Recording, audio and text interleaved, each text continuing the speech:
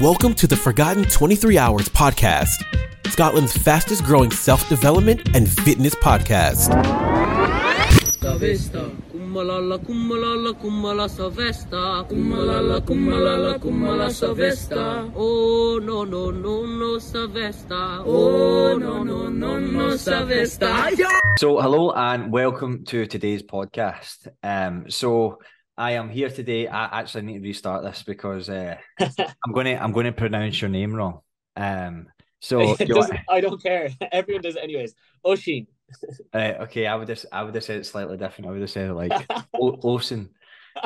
So that would have been brutal. Because the lads would have had a good laugh at that because they're always laughing at the way the Americans and everything. No, nobody can do it. I might. Do you know what? Actually, this is actually quite. I'll just keep this in, to be honest. Yeah. So actually, I started speaking to you. When was that? Like maybe a good while ago, I think. Or something. Yeah, a good bit back. I think it would have been January time, probably. All right, okay, and maybe it wasn't that long ago. But yeah, obviously I had seen your stuff online, and it's been relatively recent that obviously you've started to reach the masses and stuff. But for those that don't know, obviously, you're on my podcast, they might not came across you. So do you want to give a kind of brief introduction to kind of who you are in the fitness industry now and where you kind of came from, even with fitness yourself? Yeah, I think that's probably a big thing that I have to get out there more is more of myself, because so many people only follow me since, like, let's say January, December. So not a lot of people know a huge amount. But anyways, I'm from Ireland, obviously. You can probably hear by the accent for everyone listening. But so where I suppose my journey in fitness started when I was about 16, 17, let's say. I don't know the exact years. I'm so bad at that sort of stuff. But I was about 130 kilos back when I was younger. I remember feeling so stuck and so desperate with my weight. Like I wasn't able to help myself, and I just got in such a rut of like being called fat all the time and bullied all the time in school, where then it actually just didn't help me when people call me fat and bullying me. It just made things worse because I used to just eat food to cope with that. And again, it's that cycle in it. Yeah. So then I went from that. My brother actually, I remember a specific moment. I always talk about this. I think I've talked to him on a podcast before. Oh, my phone's after falling here. On a few podcasts before, where I was just sitting down in this room. And my brother came in and he was like, look, Oshin, if you don't start trying to do something about your health now, you're probably going to reach a point where it's not going to be very easy for you to look after your health or look after things. You're going to get to a certain weight where it's just almost impossible to move around. So he came in, he kind of supported me. He didn't say it in a bad way, because he'd actually be the one person that always defend me in school whenever someone was calling me fat, or always kind of stand up for me. So he came in, and the thing that he did actually that massively helped out, and I actually don't know if I spoke about it much before, was like he asked me to go to the gym with him and his best friend. And you know, when you're younger, you have an older brother, like him and all his friends are like the cool lads. So you're like, fuck it, I'll go to the gym with them. So it's almost a cool experience being around him. And it was like, my big brother at the time was my big brother. He used to be everyone used to know him around the town because he was massive. He just always had muscle over. So he brought me to the gym, and that was kind of the start of it. He kind of took me through his workouts and then taught me a little bit about nutrition. But again, the information around nutrition back then wasn't very clear. Like, it was the same bullshit that everyone has probably had before, of like Herbalife, the typical 1 meal a day, or whatever other shite diets there was out around there. So I kind of fell into the trap of those for ages. I ended up losing all the weight, then getting to a really low weight, about 70 kilos, where I was doing kind of unhealthy stuff with diet. And like, I was eating 1 meal a day was one of the diets I actually followed. And so I don't know, I got to a really bad headspace, and no matter how skinny I got, I wasn't skinny enough. Then I ended up rebounding a little bit, putting back on a little bit of weight. And then I eventually found a place where I was kind of happy with my weight. So that's kind of my back story with that. But with social media and online coaching, the reason I started it was just to like provide the same support that my brother gave me. And I feel like back when I was starting, anyways, a lot of the fitness industry would look down on people who were overweight, and I just didn't think that was a way that was helping. So I was like, fuck, I'm going to start bringing my point of view to this and show people that, look, you can support people, empathize with people, and that helps out more than just calling someone fat or telling them they're lazy or telling them they're this and that their diet is shocking bad. And I think that that's the form of coaching I kind of took on board. And then, like, I don't know, I kind of just use my own journey to help others in a way. Obviously, I have the education background behind it that helped me out, but it was the majority of experience that's kind of helped me become the coach I am. Yeah, I think that's the thing. That's the thing. See, with coaching, like, at the end of the day, everyone goes through the same 6-week program or whatever to actually become a personal trainer, whether they've done college or whatever before or not, like, or they've trained for a long time. They've only done them, like, they trained themselves. Everyone's basically starting like they're passing their driving test. So when you pass your driving test, they don't say, right, go race Michael Schumacher. Like, they tell you that you actually have to do X and Y in terms of like from a transactional standpoint. So you have to give someone a program, like you talk about food or blah, blah, blah. But a lot of it comes down to like actual empathy for a client, everything else. And I think it's very much how you approach it, because one thing that I learned, I think maybe about 6 months, a year ago, and it's kind of changed the game for me in terms of how I actually speak to clients. Is the kind of 3 ego states, if you like. So it's like basically you've got the child, the adult, and the parent, right? So if I'm speaking to you right now, I'm speaking to you adult to adult. So we are kind of in line with each other. And if I was a parent and you were a child, basically it's like if I was to then almost give you into trouble or kind of say, you're fat, why are you not doing something about it, or whatever, right? Then there's a disconnect because we're not in line. So then if you have that disconnect, then you're almost then going to rebel and use your coping mechanisms to like rebel against it. Yeah. And for you, that probably was food. And I think this is where a lot of people go wrong with either their own kids or people that are close to them, is their approach. If they approach to adult and actually just sat them down and had a bit of a conversation and said, and had their point come across in both ways, like they would probably get a hell of a lot more out of them. And this is, I think, a lot of the time anyone starts a journey, even like couples and stuff. I don't know if you train any couples. Whenever they start a journey, they end up one of them's potentially doing it and they're doing really well, and then the other one is almost like trying to sabotage them to an extent, so that they end up with walking horns. So it's they very much need to be in line with each other if you're going to try and go through environments. A big thing. So obviously you had everyone kind of remembers that's lost a decent amount of weight, remembers like a trigger point of like when that initial thing, that the realization started to get them to do it. I think everyone tends to have that. Yeah, and I talk about it a lot on my social media. I actually get a lot of backlash for talking about using empathy to coach rather than, say, coming at someone called fat. I often talk about like how just calling people fat does not solve the issue or doesn't help at all. Then underneath them videos, like if you look, I'll always have comments of people saying, oh, well, being called fat helped me. Well, it's not going to help your body image issues if you do lose the weight in the first place, and you're more likely to put it all back on off the back of that then as well. So like in the short term, maybe it has motivated you to get up and go to the gym, but in the long term, it's probably not going to work for you. And I always talk about that, and it's always the same backlash off the same people I get is like, being called fat worked for me. It worked in the short term, is what I always said. And in the long term, you're going to notice the negative impacts of that. Like, because that sort of stuff kind of sticks around with you. Even now, actually, one of the biggest things I struggle with on social media and stuff would be the bullying aspect. And that's something that leads back to, like, I think our childhood impacts so much of what we do going forward. And because I was bullied for so long during school, now whenever someone leaves me a hate comment underneath my videos, people are like, just ignore them. Like, I'm coming straight back at this. I was bullied for too long to just sit here and listen to this shit. So I ripped it in a way that's funny. But it's still that aspect that I have to get better at. And it's something I'm still working on. But it's like it's just interesting the way like how fat shaming and all that is kind of fucking thrown around the place. And it's something that I hope to get away. And I know that then there's the opposite side of things with the body positivity. And I actually had a good chat with Evan Daly about that as well on his podcast, just about like if people weren't so negative towards body positivity, then there wouldn't be, do you know the way there's an argument between the two sides all the time? Aye. You just if you just let them off, like why do people care so much about other people? Just do what you're to do rather than fucking come against. I don't know. I just don't understand the whole thing. I think people need to they tend to look for black and white. They're like yin and yang. There's always a middle. Like I think where people was like, even for instance, yesterday in my question box, someone asked me something along the lines of like, what's more important for when you're trying to build muscle, calories or protein? I'm like, they're both important. Like, like one with it. So it's the same thing. It's like, okay, too much body positivity when someone's morbidly obese and they're almost like actually not addressing that they have a problem.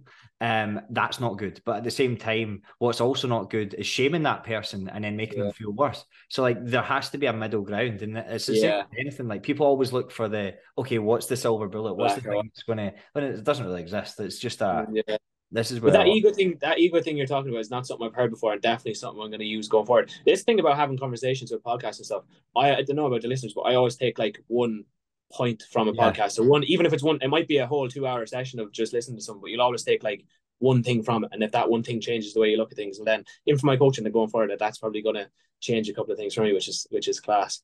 Yeah, no, 100%. I think like that's why I love them, and that's why this is season 2. I forgot to say this is welcome to season 2.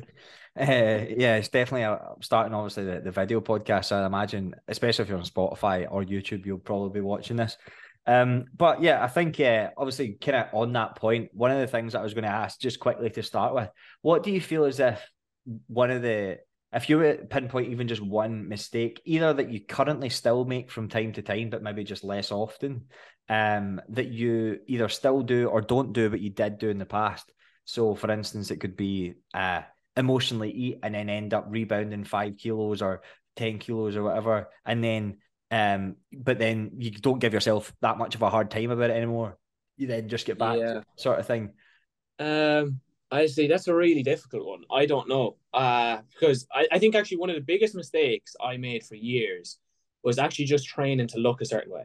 Yeah. So like I actually think lifting weights sometimes can lead so badly into that for people, and just like going in and doing your sessions because you want to look a certain way. And this is actually something Ben Carpenter, I heard him say before. It's actually in his book as well. He talks about how when you want to look different, it's not actually about looking different, it's about trying to look like someone else, and you're never going to look like someone else. And so my style of training has completely changed to what I was doing before, where I was just consistently going into the gym bodybuilding, trying to get a bigger chest or trying to get bigger arms or trying to get bigger in a certain way to look like someone else is essentially what I was trying to do. Now that I started changing the way I train onto enjoyment, and then also jiu-jitsu is something that I've started there since like last year, and it's something I've really gotten to enjoy, and something that's really helped with my own body image, because I'm not going into jiu-jitsu to look a certain way, or not going into doing jiu-jitsu to have bigger arms or bigger thing. I'm doing it to learn a sport or to start as a beginner at something again and try and get a little bit better at it. It doesn't have any focus on, like, you can be really good at jiu-jitsu if you're 150 kilos or if you're 50 kilos. It doesn't matter. So that side of things, it kind of helped me massively, and it's definitely a mistake I would have fallen into up until recently, is just training to look a certain way. And I think a lot of coaches fall into that as well, and a lot of, say, coaches' clients then as a result pick that up off them, of like, you have to go to the gym to, you're only lifting this heavy weight, or you're lifting this heavy weight because your chest is getting bigger, your arms are definitely getting bigger. And consistently having that focus on your body image, I think, is a negative thing, or leads to negative aspects. So that's definitely one of the biggest things. But like, I don't know, I kind of look, it's always hard to point out, I suppose, mistakes. I suppose after a little, I suppose the biggest thing about mistakes is like, you make them, you learn from them. Do you know, kind of, that's what I was trying to take it. And like, you were actually saying something just before we clicked on the podcast, and it's about when a client comes to you, or when someone's starting your program, they actually expect to get everything perfect, and they think, oh, I have to get this all right. But if you're actually starting my program and you're getting everything perfect, there's no fucking point in paying me. Why are you paying me if everything's going well? What you want to do is make as many mistakes with me, or many mistakes on the program, many mistakes I can kind of help you through as possible. If the person is fucking up if I start a 12-week block with someone and they fuck up for the entire 12-week block, they're going to learn better than someone that hasn't fucked up at all. Like, what has the other person picked up? So I think it's that thing. I'd be quite good at reflecting, of trying to point out things. And one thing that's helped me with reflection on not only nutrition, diet, but on overall life would be therapy. And I go every single week, and I fucking love it just for that sheer fact of talking to someone to reflect on my entire week. And I always talk about it as well in a way of like, people, when I mention therapy, people are like, I don't need to go, like, I'm feeling good, I'm feeling happy. I feel happy majority of the time I go in there to reflect, chat to someone that can't fucking say anything to anyone, because I pay him to not say anything to anyone, and I can just talk shit, and it just allows me to reflect. So it's that, I think that's a big aspect of fitness as well that is underrated, and I know we're probably going to talk about it later as well, is the therapy aspect of like, it's so important to be able to reflect and look at what's going on, or why you're doing certain things, and why you're making certain mistakes. Self-awareness, like, it's massive. I think, see, when anyone first starts, I think this is where even myself personally stuck between a rock and a hard place, right? I've got like the 12-week challenge and stuff, and like, I understand why people do it. I understand why I do it, because in 12 weeks you can make quite a lot of changes and whatever, physical, mental, whatever. But like, at 12 weeks, like, what, do you just fall off the face of the earth? There's still so much that going to go on in your life. So like, what people, I think the hard part is, see, general population, they need to be sold on almost like something that is sexy, like a 12-week thing, and then realize during it that isn't the goal. I feel like, and that's where almost I feel slightly inauthentic selling something that's 12 weeks, knowing fine well that they need to be able to navigate at least 12 months if they want to have like autonomy with what they're doing. Like, because even if that 12 weeks, as you're saying, everything goes perfect and they get the result, what happens if they've not went through any like, they've not moved house, they've not moved job, they've not lost a loved one? All these things is going to evoke an emotion, and then when that evokes an emotion, your trigger response is a habitual response that you go back to, but then you need to learn to deal with that. And that's really the disconnect that I have with it. But the hard part about it is that then I think sometimes then this is actually, I'm going to skip forward a wee bit and get your thoughts on this. I'm very much into like self-awareness, self-development, therapy, all that sort of stuff, right? But we're not therapists. And I think as much as I'm very self-aware about that stuff and understand it, and I can empathize with clients, and I can maybe give advice where I feel relevant. Like, I think it's a hard one because I think there's so many PTs now that are like jumping in ice baths and saying like, this is my morning routine, and like very much like mindful, when actually they're not very authentic. And I think then people then think that they have to do that, but also people almost think that they validate themselves as some sort of therapist, when in actual fact, someone might either have to work with a therapist alongside you, or they might have to do the groundwork first and go to a therapist before you actually come to us. The line between the two of them is very, very hard to pick. And like, I actually, like, in my opinion, putting stuff out online, whatever about the ice baths or whatever, if you're pointing someone in direction of looking after mental health, it can't really be a negative thing. Like, you know, that kind of way. Like, I know you could look at it and say, look, this person isn't qualified, shouldn't be talking about certain things. And actually, on my own social media, I don't really talk about mental health regards to what to do. I just tell people, look, it would actually be a good idea to start therapy. And I always say to clients that would be on board with me, I'm pretty open about it. It's always an open question that I'd actually bring up on consultation, is like, I think therapy is also always a good option, or at least working on your mental health while you are working on your physical health as well. So if you're going to pay me money and start working on your physical health, please try and do something to help and working on your mental health. Sometimes some of my clients will be like, okay, yeah, I'll try a therapy session or see how that goes, or I'll start something. But I just think it's better to speak about it. And even if you are talking absolute bollocks, like some people are in ice baths, it's better to speak about it and not be spoken about at all. And it's definitely improvements. But like, as you said, there is a certain line to be drawn, and there is, to a certain extent, like, for some people, like, they say someone promoting ice baths and telling people to jump in the ice bath, and then if someone goes and do it, they actually don't feel any better after. They're going to think, sure, I'm just fucked, I can't do anything about it. That's where the negative side of things is about, but it's probably helping more people than it's not. But again, I don't do fucking ice baths, so I don't know anything about it. I get the premise behind it, and not even from anything to do with like any sort of like research and stuff on it. I get the idea. Do something you don't want to do. That's why I work out first thing in the morning. I came up with this thing, move before you snooze, like, because if you do the first thing in the morning that you don't want to do, whether that's a walk or a workout or a cold shower or whatever, like, that sets the tone for the day. And that's obviously something that a lot of people don't do, because then they feel as if they failed already when they've not done a workout but they thought they wanted to. Whereas if they bite the bullet at the start, then it kind of flies from there, sort of thing. I think what would be your view on the mental health and like talking about in social media side things? Like, I know like with coaches and stuff, it's like it is a gray area, but they're so interconnected in a way that it's actually hard to avoid it altogether. Because if you're actually a good coach, you have to take into consideration someone's feelings and emotions alongside obviously their training aspect side of things. To a certain extent, obviously you shouldn't be trying to fucking guide someone who's going through a really, really tough time. You should probably point them in the right direction. Like, I don't know the fucking answer to that question. It's a difficult one. In my opinion, I feel like I genuinely feel like, see, there's in a general term, there's two types of people that struggle with their mental health. And some of them struggle because of their poor standards, their environment, and the way that they look as a result of those things. And it wasn't a trauma response. It wasn't something that happened in their childhood necessarily or anything like that. It's almost just an accumulation of their environment, with their job or whatever else has went on in their life. But there's no one thing. And then if you then help them with their standards, they get in better shape, they progress in the gym, all of a sudden their mental health is 10 times better. But so that's people that like very much like almost fitness just transforms their mental health. However, there's obviously the other camp of people who have maybe had some trauma response from childhood or something that's happened in their life that's been a very, very big thing, which evokes an emotion, and then obviously then do they emotionally or whatever else. And then obviously fitness can still help them, but they might not be as like easy to coach, because they then have more trauma to then try and deal with and overcome and stuff like that. So that's where there's no right or wrong with this thing. And that's where I think that the line comes, that you, at a certain point, you have to stop giving advice to it, and you have to just start looking at it from their perspective. Like, these are the difficult conversations that probably need to be had, but people just avoid it to fear of being cancelled. But I actually just don't give a fuck. At this point, I don't give a fuck what happens. But like, if I click onto my applications form, so over the last say 3 months, I have had well over 2,500 online applications for my coaching. That's just in the last 3 months.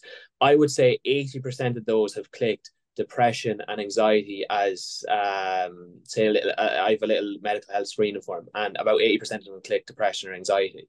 With that side of things, I feel like when someone is diagnosed with depression or diagnosed with anxiety or a certain thing, it becomes part of them. That's what they are, and you can't solve it because you're diagnosed with it, like any other disease. To a certain extent, for some people, it's probably the case, but for the vast majority, I think that mindset of being diagnosed or being, say, told that you have something, you can't change it. Like last September, I went through probably one of the toughest periods of my life ever. Toughest period of my life by far time. If I went to the doctor would have told me I was depressed. Then I would have thought that there was nothing I could do to solve that issue. But by making slow changes in regards to challenging myself to do shit that I never thought I could, or challenging myself each week to do little things like you're doing there with like you're talking about with clients, challenging them with the gym, they're getting a little bit stronger, doing things like, even for me, starting to jiu-jitsu progress, class. isn't it? I eventually came out of that. But imagine I was told that I had depression or that I had anxiety, like I'd be stuck in that loop of like, I can't help myself, or I can't do anything. So there's a massive aspect where, like, as you said, the middle ground has to be seen, and there has to be kind of everything. It's fucked. Like, I don't know. It's not a black and white, as I was saying. It's not like it's a scale. It's like anything. Yeah. Like depression is something that, like, this is why when people are told they're depressed, that becomes their identity. Yeah. And then they're like, no, I'm depressed, and like, I understand, like, but they go into that kind of victimhood, and I also understand, because I've been there. Like, yeah, like, I've spoke about this, and I've spoke about how I've been basically ready to fucking end it and everything else. So I can empathize with it, but I also know that the biggest thing that brought me out of that was just progressing in any area of my life. And that might have to start mega small. I don't know, we've kind of off topic with what we're talking about. But I think it's important as well. I think that, like, even touching on small things like that, because you can guarantee that, like, a lot of people that struggle with their weight and a lot of people that struggle with their overall health, a lot of it is interconnected with mental health. And I just feel like it's definitely not touched on enough. So I actually try bring it up on every podcast, even if it's not part of the fucking schedule, because I think everyone should talk about it. And with that thing of, like, you talking about there, just taking one step, like, one of the best things I heard back then was, like, you have one goal in life, just keep on living. That's it. Just a one step, just tomorrow wake up and that's it. Your one goal is to just try. At the end of the day, that's all you have to do. Like, at the end, if you do nothing else, the only job you have, keep on living. You lose your house, you lose everything, you have one job, keep on living. You have everything in the world, you have one job, keep on living. And that was probably one of the best things I ever heard at the start of it. But probably a little bit off topic. I just think I always try to just bring it up in every podcast, because I know how interconnected mental health is with regards to your physical health. How, and obviously neither of us are therapists, and anyone who is struggling, I highly recommend going to try and talk to someone, whether that be a therapist or talk to someone or find some form of help. But it's definitely something that I think needs to be talked about a lot more. Yeah, and I think with that, it's like, this is why there's the issues that people don't want to talk about, in case they get cancelled. Get cancelled. I don't give a fuck. Taking it out of context or whatever, and it's just and this might happen with this, but it is what it is. Like, better talking about it than not. You'll be doing me a favor. I know, like, it's just like someone that wants to cancel you definitely can. Yeah, but at the end of the day, right, it's like everyone has different opinions on certain things. It's just like that cancel culture fears people out talking about shit that's hard to talk about, and I can't handle it. You notice on my Instagram, I say a lot of outrageous shit sometimes. I just say it because it's what I believe in, and if you don't like what my opinion is, well, then unfollow me and fuck off. I don't want to hear from you. Yeah, no, exactly. I think that's it. Like, I get negative comments all the time, but one triggered last week. I think it was last week, and I shared it in my story because he basically asked for it. He said something along the lines of, don't kid on, you're too big time to not this comment or something. And I was just like, all right, very good. I did. Why do you follow me then? Because I got an outrageous amount. Hey, obviously when all the influx of followers are coming in, and then I was losing a few followers for a little while, people get really angry. But one thing I started to do is, like, I looked up the most innocent. I say this a lot as well. I looked up the most innocent famous person I can think of, like the nicest person I can think of. At that time, that was Dermot Kennedy. I was like, how can anyone hate this fella? Like, there's no chance. And this goes for anyone in life. Yeah, like if you're getting bullied or you're getting hated on or someone's calling names or whatever, go up and look at the most famous innocent person you can think of. I went on Dermot Kennedy, went onto his comments, and people were calling him outrageous shit in the comments. So I was like, how can you even hate this person? And I just thought to myself, like, if he's that nice and he's getting hate, someone's going to hate me, and there's fuck all I can do about it. So I'm just going to do what I'm going to do day to day anyways. So that's a funny one. Yeah, no, 100%. And like, there's going to be things that you maybe have said they've taken out of context, or they've not seen other bits of stuff. And then at the end of the day, it's their own problem. And otherwise, but it doesn't mean it's not difficult. I even have it sometimes with clients and stuff that come on board and we just don't click, or for whatever reason. Yeah, and that's the thing as well. It's like with the coaching aspect side of things, I think people will sign up to a coach and maybe not click with them and then feel like, look, coaching isn't for me, or that all coaches are dickheads and stuff. But I think there is a coach there for everyone. It's the same with like a lot of things. It's like, just because, say someone signs up to your coaching, Sylvester, signs up to my coaching, right, and they don't like me, or they just don't click with the way I'm going, probably not going to get on too well. And then at the end of it might be like, oh, she's a shit coach, or he can't do this. It's not really the case, because obviously I would have clients that would have got on well. And then I might sign up to your coaching and be like, Jesus Christ, Sylvester is the best. So it's just because they click with you, the way you say things a little bit differently, sometimes even or the way you talk. Yeah. Timing, like maybe they joined. I know there is no right time, but sometimes it's just timing, and it's just the nature of the beast. Unfortunately, I think the hard part is, though, I know that most people that inquire that I get on calls with that are interested in joining, even like for instance yesterday, somebody they've all had coaches, and a lot of them is like they've had coaches and they've been very transactional, as I would say. So like, fill in a spreadsheet, you do this, you do that, and then it almost, yes, okay, we have to look at where our steps are at in our daily movement. We have to look at our workouts and track that. We need to know where our calories are at and things. These are all important things. There's no negating that. But if that's all that your coaching is, then chances are you're a very transactional coach, and that's not what coaches are. And that's where I was saying that, like, we all pass the same degree, or we all pass the same 6-week thing, and then you start learning. So that's why there's such a discrepancy of coaches. So if you've had a coach before, don't always think that all coaches are like that, because they're absolutely not. Yeah, and that discussion of, like, I actually think a lot of coaches, like transactional coaches compared to empathetic coaches, or like, and you can be a mix of both as well, but I just think a lot of good coaches actually just don't make it to be a coach. So first of all, people that are too self-conscious to put themselves online, because if you want to become an online coach or a coach, you have to be somewhat confident in yourself.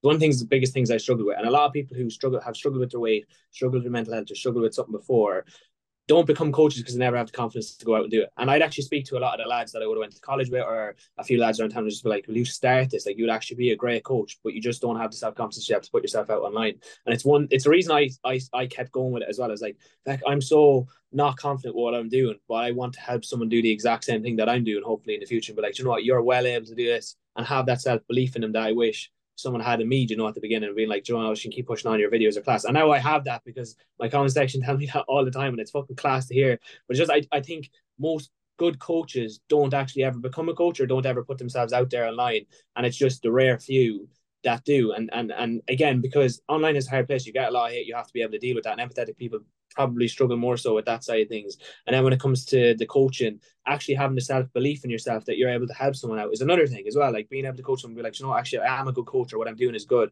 A lot of the coaches that we need in the industry don't feel good enough about themselves to do that. Like, and so I think that's where, like, people who have struggled with their weight will probably be the best coach.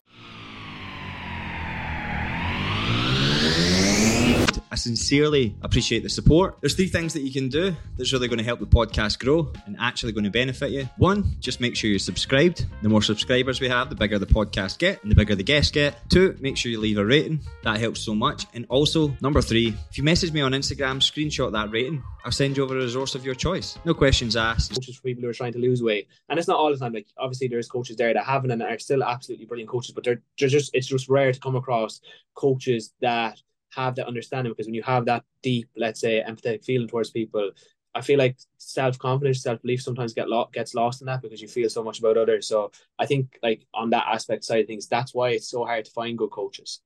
Yeah, no, 100%. And in terms of like the coaching world right now, like, it's, I think, even, I know you've probably only been doing it at the time, I would say it's really switched. Like, see, online, like before COVID, like whenever I had the gym and everything else, online was kind of a thing, but it was kind of like transactional. It was very much spreadsheets. It wasn't really, it wasn't the way it is right now. And I think because of that, like, there's so many different mentorships, and I've been a part of a fair few of them, and a lot of them are based around basically just selling massive high ticket stuff and delivering group.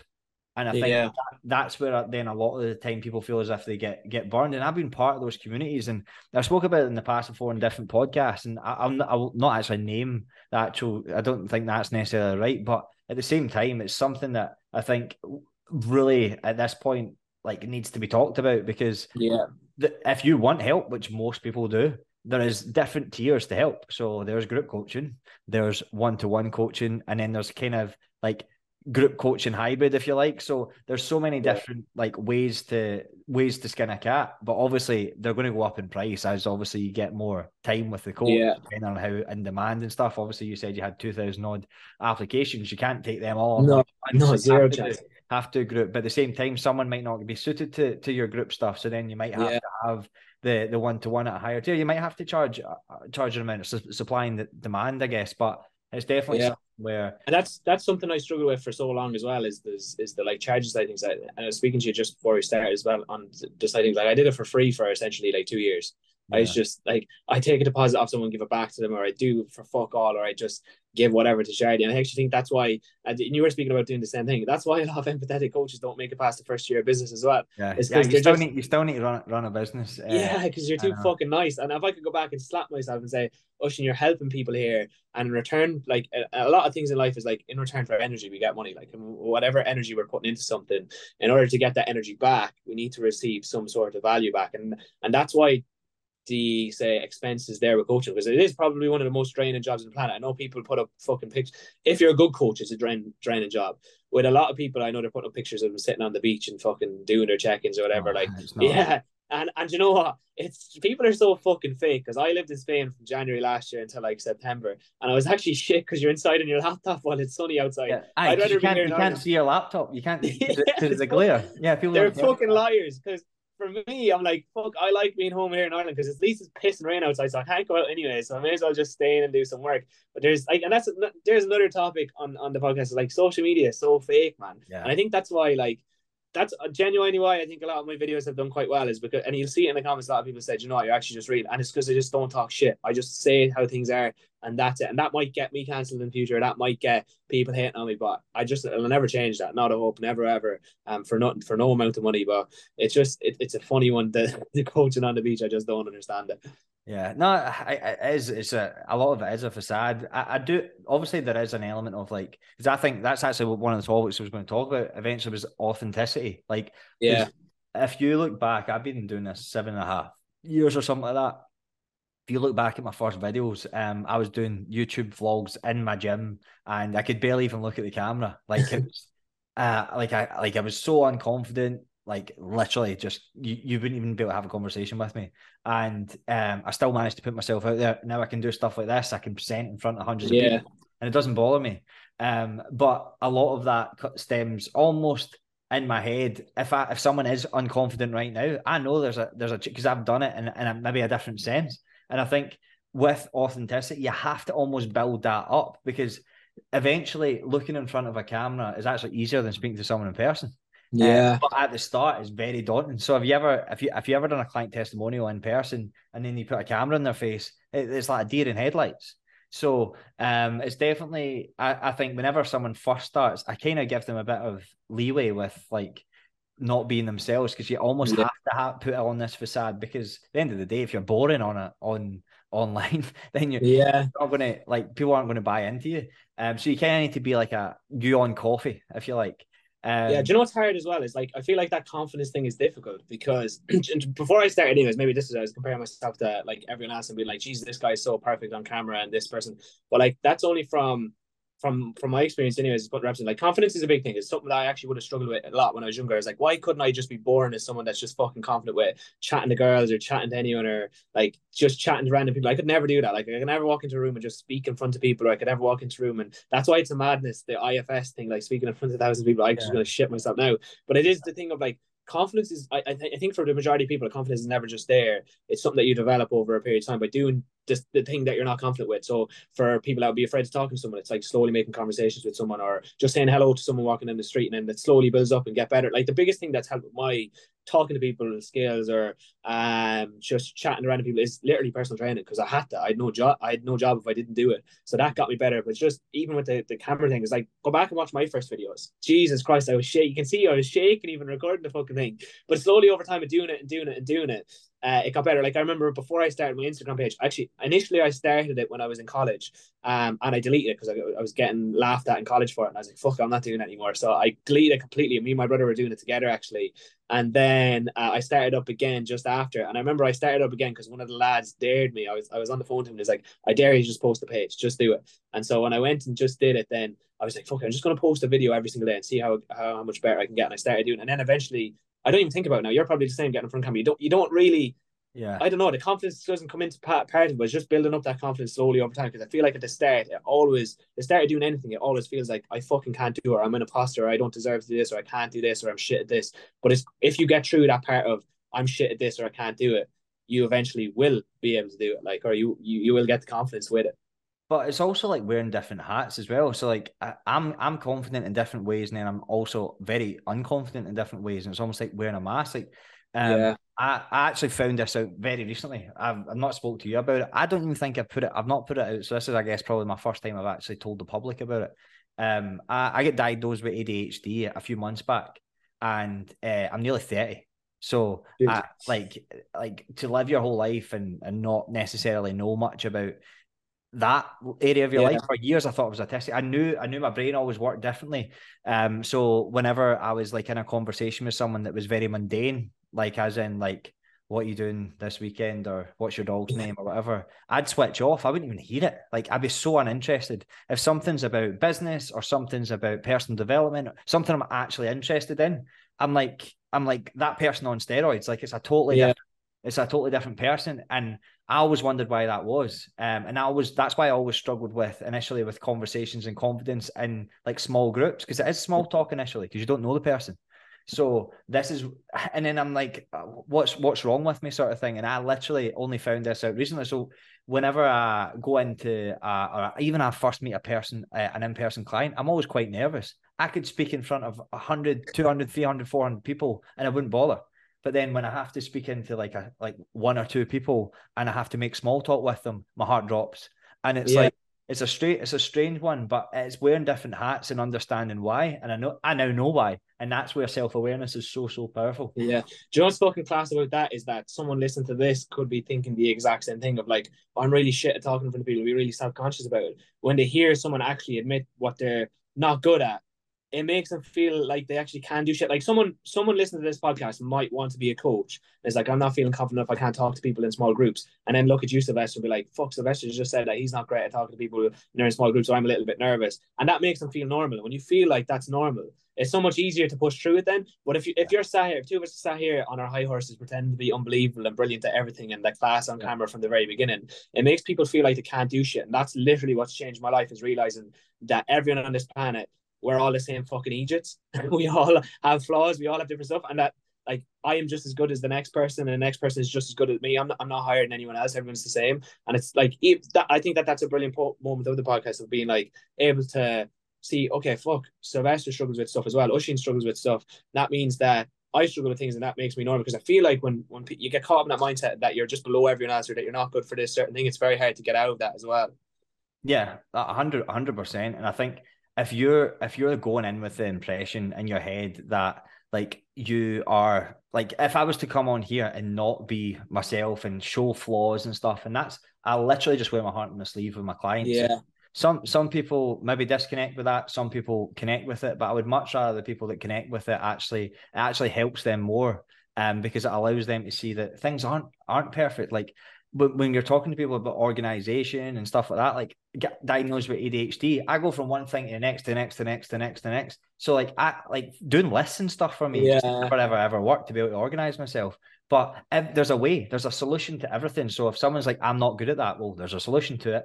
Because like, for instance, like myself, I've got Post-it notes. I have to color code these Post-it notes to do, that's today's task, that's tomorrow's task. Doing a list for me, I had a list on one piece of paper, I had some lists on my phone, had a list somewhere else, and I'd be like, where's all my lists? I don't know. So like, So that system has now very recently worked for me. So like we're all just muddling through. None of us have got it figured out. Some of us are just more aware of what we're doing. And if you lack awareness, you're probably never going to move forward. I think that's the biggest thing. Yeah, and even you saying there, but like I'd be pretty unorganized, and you even saying that you should have organization makes me feel better. Like fuck, and so when I feel a little better about like, maybe I can start trying to use post-it notes and see how that works out for me. Meanwhile, if you're coming to me, you're like, Oisín, you are one unorganized motherfucker. Like you're so bad at this. It actually just makes me recluse and not want to do anything. I'm like, I am. That's what I am. So like seeing someone else is a little bit unorganized makes me feel better. And that's the thing with when it leads into fitness and the health side of things, like relating to people makes it better, makes people be able to push on, makes people be able to make a change or feel like it's achievable rather than not and get stuck. I just think like that side of things coaches need to be more themselves with. And it's very hard. Again, Instagram is toxic as fuck when it comes to being yourself or trying to, like, a lot of people would try to be super perfect all the time, like with the Instagram, and then there's a lot of comparison there, and that whole comparison is Steve Joy is a massive one as well. But yeah, it's fucking mad. Yeah, no, it's I didn't think we've covered half the stuff I was going to. This is better. I think I could caught in the loophole of sometimes just talking absolute shite. Yeah, no, but this is why I like doing podcasts, because obviously you only get 60 seconds or 90 seconds or something in a reel.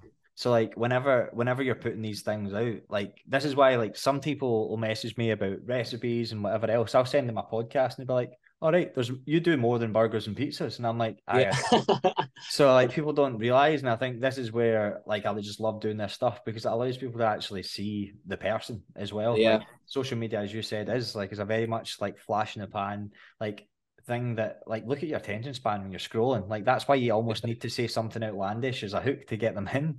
Yeah, exactly. So it's even if I cut this podcast up and I put it on Instagram, I'm going to have to find the most outlandish thing ever to then hook people in to then tell them something normal. Do you know, like, talk about me getting cancelled and I'll be in there straight away. So I'm going to have to do something like, or even just edit it, put a voice over your voice or something. Like cancelling myself. I'll get saying some outrageous shit if you want, and we'll see how many people will watch the podcast then. The only thing that I didn't really cover, mate, was I was going to talk about obviously the time that I'm putting this out, it's kind of leading into summer. You've got kind of summer coming up and stuff, and I think a lot of time people are going to be thinking about what they're doing with themselves in terms of like their physique, their everything else, right? One good point that you did say at the very start was the fact that, and this is the exact same for me, I started from a place of trying to change my physique, and that was the number one thing that I was trying to do. And then it's changed now into how I feel. The byproduct of that is obviously looking a certain way. But at the same time, the hard part when people first start is that you tell them that, but there's not enough like reward in that initially in order to get the buy-in. So how can we even just simplify the first 30 days for a client so that it leads them on to the next 90 days and beyond? What would you say? Like, even if you give 3 points, I'll give 3. I think the biggest thing with people when it comes to like summer and that is they just try to do a lot of shit at the one time, and it gets very overwhelming if you're trying to change absolutely everything. Like there's probably one of the most common questions I actually get on my question box that I do put on my Instagram is like, what's the first thing that I can do towards making progress or starting to lose weight? The first thing, like, you can choose so many different things. You could choose to go online, calculate your calories and start tracking. You could choose to drink an extra 2 glasses of water a day, or you could choose to maybe get on a walk every single day.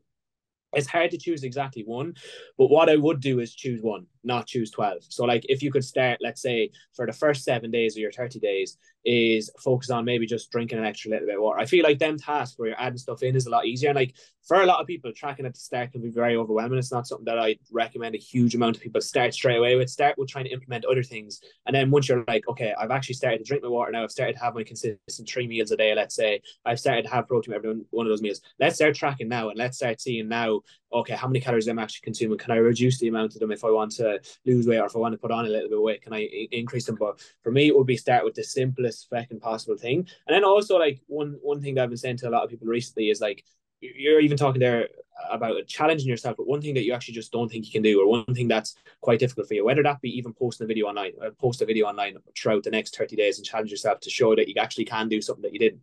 I think that mindset shift really helps of like, as you said, even doing something hard. I can't go in an ice bath. Let's try jumping an ice bath for one day of the 30 days and prove to yourself that you can. And then in the next 30 days, it's going to be, I say, a bigger change up on top of that. Maybe add in 2 ice baths, or it's just, I suppose challenging yourself would be one. So choose one thing that you don't want to fucking do, or that you really think that you can't do, or that is quite difficult for you. And that for some people, that might be getting out in a certain walk. So like a 5K walk or even a 5K run or something simple. And then choose one thing that you can change in regards to drinking a glass of water, or getting out in a small walk, or eating protein with every meal, or having your 3 meals. Just, I think, simplifying it as much as possible.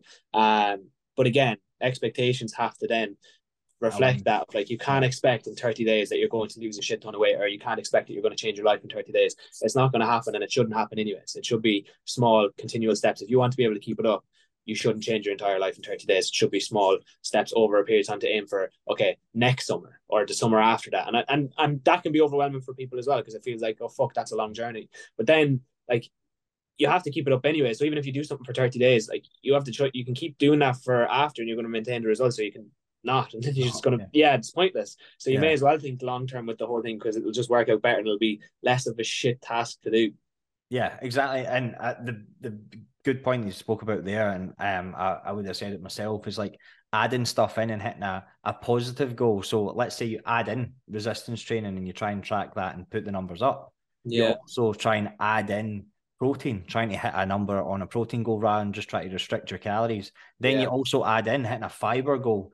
The result of that tends to be, if you're hitting protein and fiber, then you're probably going to put yourself into a deficit, because if you're hitting a fiber goal, you're fuller, you're less likely to snack, etc., etc. And then at that point, then you can tweak it. If you go straight into restrictive mode and just drop right down to 1,200 calories, okay, for the first couple of weeks, you might lose a shit ton of weight, but then you end up just overwhelmed, and you think, oh, I can't stick to this. No wonder you've just went down to half the calories you were eating. Yeah. So it's just never going to work like that. So kind of the way that I approach, like, let's just say I just got on a call with a client yesterday, was thinking of signing up. I've not spoken to her yet if she's going to, but if she was to, so today's Thursday, if she was to sign up, I would say from now, between now and a call on Monday or Tuesday, basically take a photo of all the food that you eat, especially over the weekend, and don't change a thing.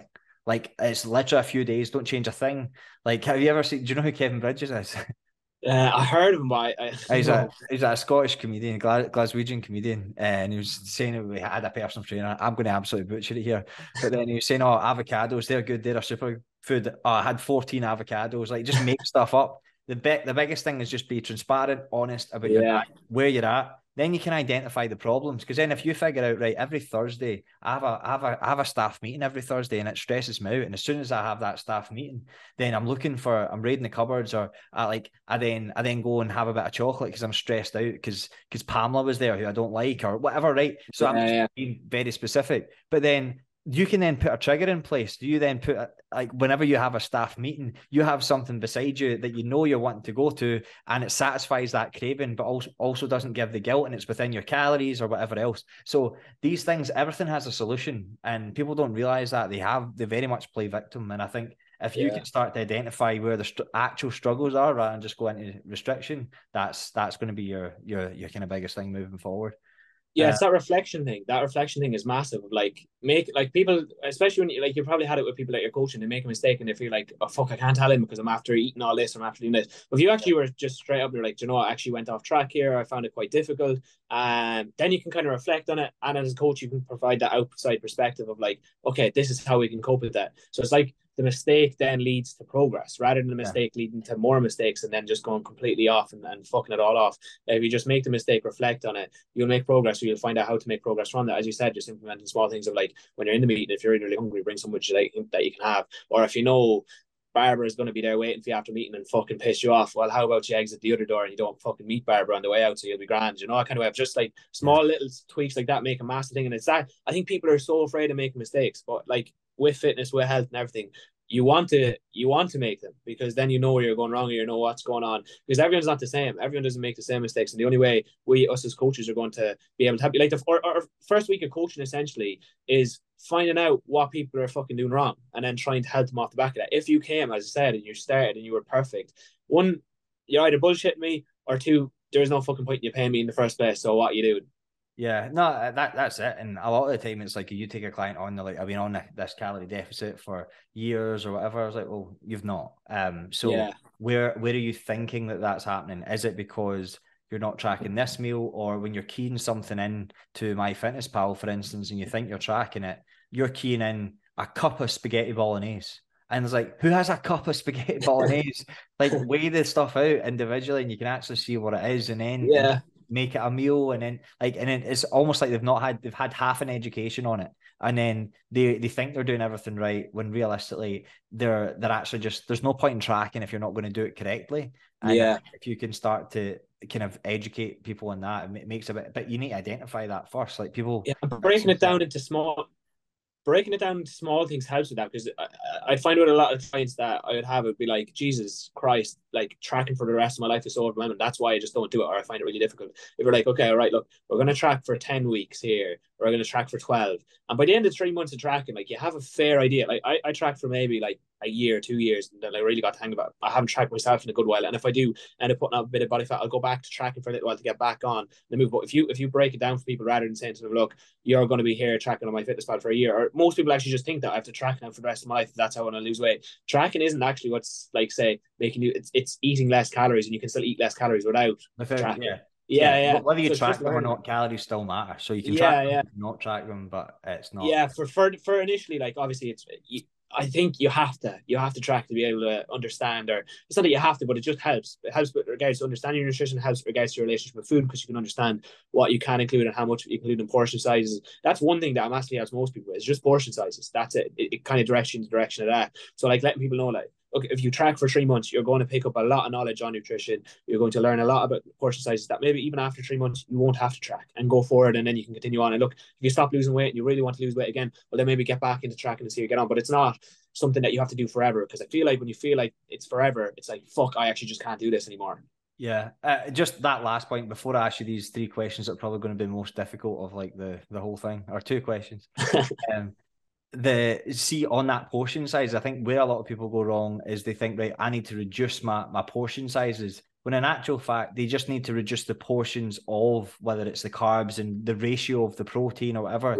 Their plates shouldn't look like a diet plate. It should look like someone who's eating a full amount of food and whatever else. Like, because when we say things like that, reduce your portion sizes, it's more like, okay, don't eat so much pasta but still have a full plate of food. Okay, like, for instance, one of my favorite things out in Italian is a pollo Milanese, because it's a full thing of chicken. The pasta's on the side, and you usually get a bit of a salad or veg or something with it. So, like, the ratio is good. You've got a good amount of protein in the chicken. You've got the pasta there, so you're still getting pasta. I sincerely appreciate the support. There's 3 things that you can do that's really going to help the podcast grow and actually going to benefit you. 1, just make sure you're subscribed. The more subscribers we have, the bigger the podcast get and the bigger the guests get. 2, make sure you leave a rating. That helps so much. And also, number 3, if you message me on Instagram, screenshot that rating, I'll send you over a resource of your choice. No questions asked. Versus like a full carbonara that you're eating. So it's more those ratios. Like, you can't have everything, but at the same time, you can if you do the ratios right. And that leads back into the old way of say, even looking at dieting and nutrition, is like portion sizes will be taken as the amount of food on your plate. When I talk about portion sizes, I'm on about like calorie amounts almost. Like, you can have a fuck ton, a massive plate of food for very little calories. You can have a tiny plate of food for a shit ton of calories. So it's it's just the understanding behind nutrition. And again, that's always changing. And people, I think that's the biggest thing when people come on and sign up for programs, like, holy fuck, I didn't realize this. I didn't realize that the oil I'm putting into my pasta has more calories than the entire fucking pasta dish put together, or that, like, then the whatever, say, peanut butter I'm putting on my toast is adding up to me ending up in a calorie surplus rather than a calorie deficit because I thought it was healthy. It's just small little things like that actually people pick up. And then, like, you don't need to track forever to learn them. You learn about them in the first 3 or 4 months of tracking, and then after that, kind of apply it without it. But you're dead right with that portion size thing. Is like, even you have to be almost careful with the way you speak about things, because it can lead into that. Like, if people are listening to that podcast there and heard me say reduce portions, so people are thinking, fuck, I have to eat a really small plate of food. Yeah, exactly. Yeah. Shouldn't. But again, that's where your recipes are awful useful. And like, even the ones that Sean Casey does be putting up, of like actually pointing out to people that, like, this fucking food in front of me looks like it's like 700-800 calories, looks like it's an unhealthy meal, but it's actually healthy. It has relatively low calories and I can incorporate it while dieting. And I think that's a hugely beneficial thing of Instagram and TikTok recently, where not even recently, over the last couple of years, where high protein, low calorie recipes have been pushed quite a bit. Yeah, 100%. Speaking of recipes, that's the last thing I'm going to finish on. So unless there's anything else you want to chat about, but basically the first question I'll ask you is just for one meal, right? You have just been told you're on death row and you've got one meal left before you die. You can have whatever you want. What is it? Oh fuck! Do you know, it's a funny one because I'm actually like lactose intolerant almost. Do you have these? I still have ice cream sometimes though. I used to. I'm telling you, back when I was about 130 kilos, Mom used to buy HP tub of ice cream. I don't know if you have them, right? A big enough tub, and because I was so self-conscious about how much I weighed and like everyone always called me fat, I used to just hide me eating one of them. Mom used to buy 2 or 3 of them and shop them to disappear. She's like, "Who ate them? They were for after dinner or whatever." And I'd have eaten them and hidden them up in the room. But it have to be. Do you have Romantica ice cream in I'm not sure. It's almost like an ice cream cake, but it's like toffee flavor. It's unbelievable. If anyone doesn't know what it is, look it up. Romantica is what it's called. I would murder about 4 of those before I got killed off. Yeah. Okay. Cool. That's interesting. I think that's the first sweet one that someone's had. Usually it's like a steak dinner or pizza. Yeah. Fuck that. Ice cream all the way. Yeah. Right. Okay. So this next one, you don't need to think too much about it. But if you were to have 3 meals for the rest of your life, but you still had to stay in shape, what would they be? Okay. Wrap would have to be for lunch. I just love a good chicken wrap. And it's like the simplest thing ever. I literally buy the deli meat from Tesco, throw it into a wrap, throw a bit of Nando's mayo on it, and that's it. That's my wrap made. Simple as possible. Dinner would have to be a mother's home cooked dinner. Anything. They're relatively, she actually cooks relatively healthy most of the time, like would have a good amount of protein. It's literally just chicken, potatoes, veg, simple enough. And for breakfast, that's the hardest one. I do turkey rashers are unbelievable. Just a turkey rasher sandwich or turkey rashers with scrambled egg or something simple like that would be my go-to. I think they'd be the 3. I don't know why I did it backwards. I did breakfast last. Yeah, I know. Yeah, I done it in the middle and then went to the end and then that. No, that to be honest, it's probably not far off mine either. To be honest, I don't know. I'm so many people think as well, like you have to have complicated recipes and shit. Like my diet is just so simple, it's actually stupid. But I keep it that way because again, the online coaching, the majority of the time you're sitting down here at the desk, you're on phone calls, you're running around the place. It's very hard to, and for most people, like working jobs, it's very hard to cook big massive meals or try and be super prepared. For me, meal prepping never worked for me. It was just because again, I don't know. I used to fucking hate the food. It tastes like shite by Friday. So what I just started to do is just make the meal simple throughout the day that I can just throw them together in a matter of 5 minutes. Yeah, exactly. I mean, I think that's why how I went viral is because I came up with a 5-ingredient meal series, and that's why I made the 5-ingredient book. So it's literally 5 ingredients, and then people, like someone commented last week and said, "This is so simple that I can't remember. They basically said it's so simple that it's the most stupid thing ever." And I was like, the whole point is that it's simple. That's literally the point now. It's 5 ingredients. You should put that as like a screenshot at the end of the book. Yeah. And just have him, because he was trying to hate on you, have him promote the book for you. Exactly. That'd be good. But no, I think we're coming up probably kind of on an hour probably at the moment. Right. So I never like to have them go any more than that because I think that gets a bit OTT. then you go from thousands of people listening to 3. Yeah. In other words, shut the fuck up so I can stop and go about my normal day. But no, that was good, mate. Thanks for coming on. Is there anything you want to finish on? No, I think we touched on absolutely everything. I suppose. Yeah. No, I don't think there's much more. It was brilliant. I do enjoy kind of talking about everything, as you said, like touching on mental health, physical health, how they interconnect together, and just everything. I hope at least one person takes something from it. As I said, from every podcast I listen to, I try to take just one line, and that's it. That's me sorted. So it's just the hours worth it then. Yeah, 100%. No, it was good to have you on, mate. It's good to actually speak to you, and not just Instagram DMs as well. So if I ever end up in Scotland, I'll be giving you all a text, but I don't know. I actually, there's a load of Scottish people following me as well, which is mad. I didn't think, because I put up the poll yesterday and I put in England, Ireland, and somewhere else. Yeah. And half the fuckers are like, "How dare you leave out Scotland?" I was like, "Oh shit." I know. I didn't actually see that, or else I would have probably said it as well. But yeah, no, it's good to have you on, mate. I'm sure we'll probably cross paths at some point over the course of for sure 6 months or a year. But Thanks everyone for listening. If you want to just plug your Instagram just quickly, mate. Oh yeah, Mulligane's Fitness. It's a hard one to spell, but you'll find it somehow. I'm sure you'll find it. You just go even into my following or whatever as well. Yeah. But other than that, thanks for listening, everyone. If you've made it this far, at least go and rate or subscribe or whatever. Like if you've literally made it like an hour into us talking, you've taken something out of it. Even if it's to go and leave some hate, give us some sort of engagement. Yeah, I'd love a bit of hate I can respond to be fair. Yeah, but anyway, thanks for listening, everyone, and we'll see you in the next one. Cheers. Bye. Good stuff. Jeez, that hour flew.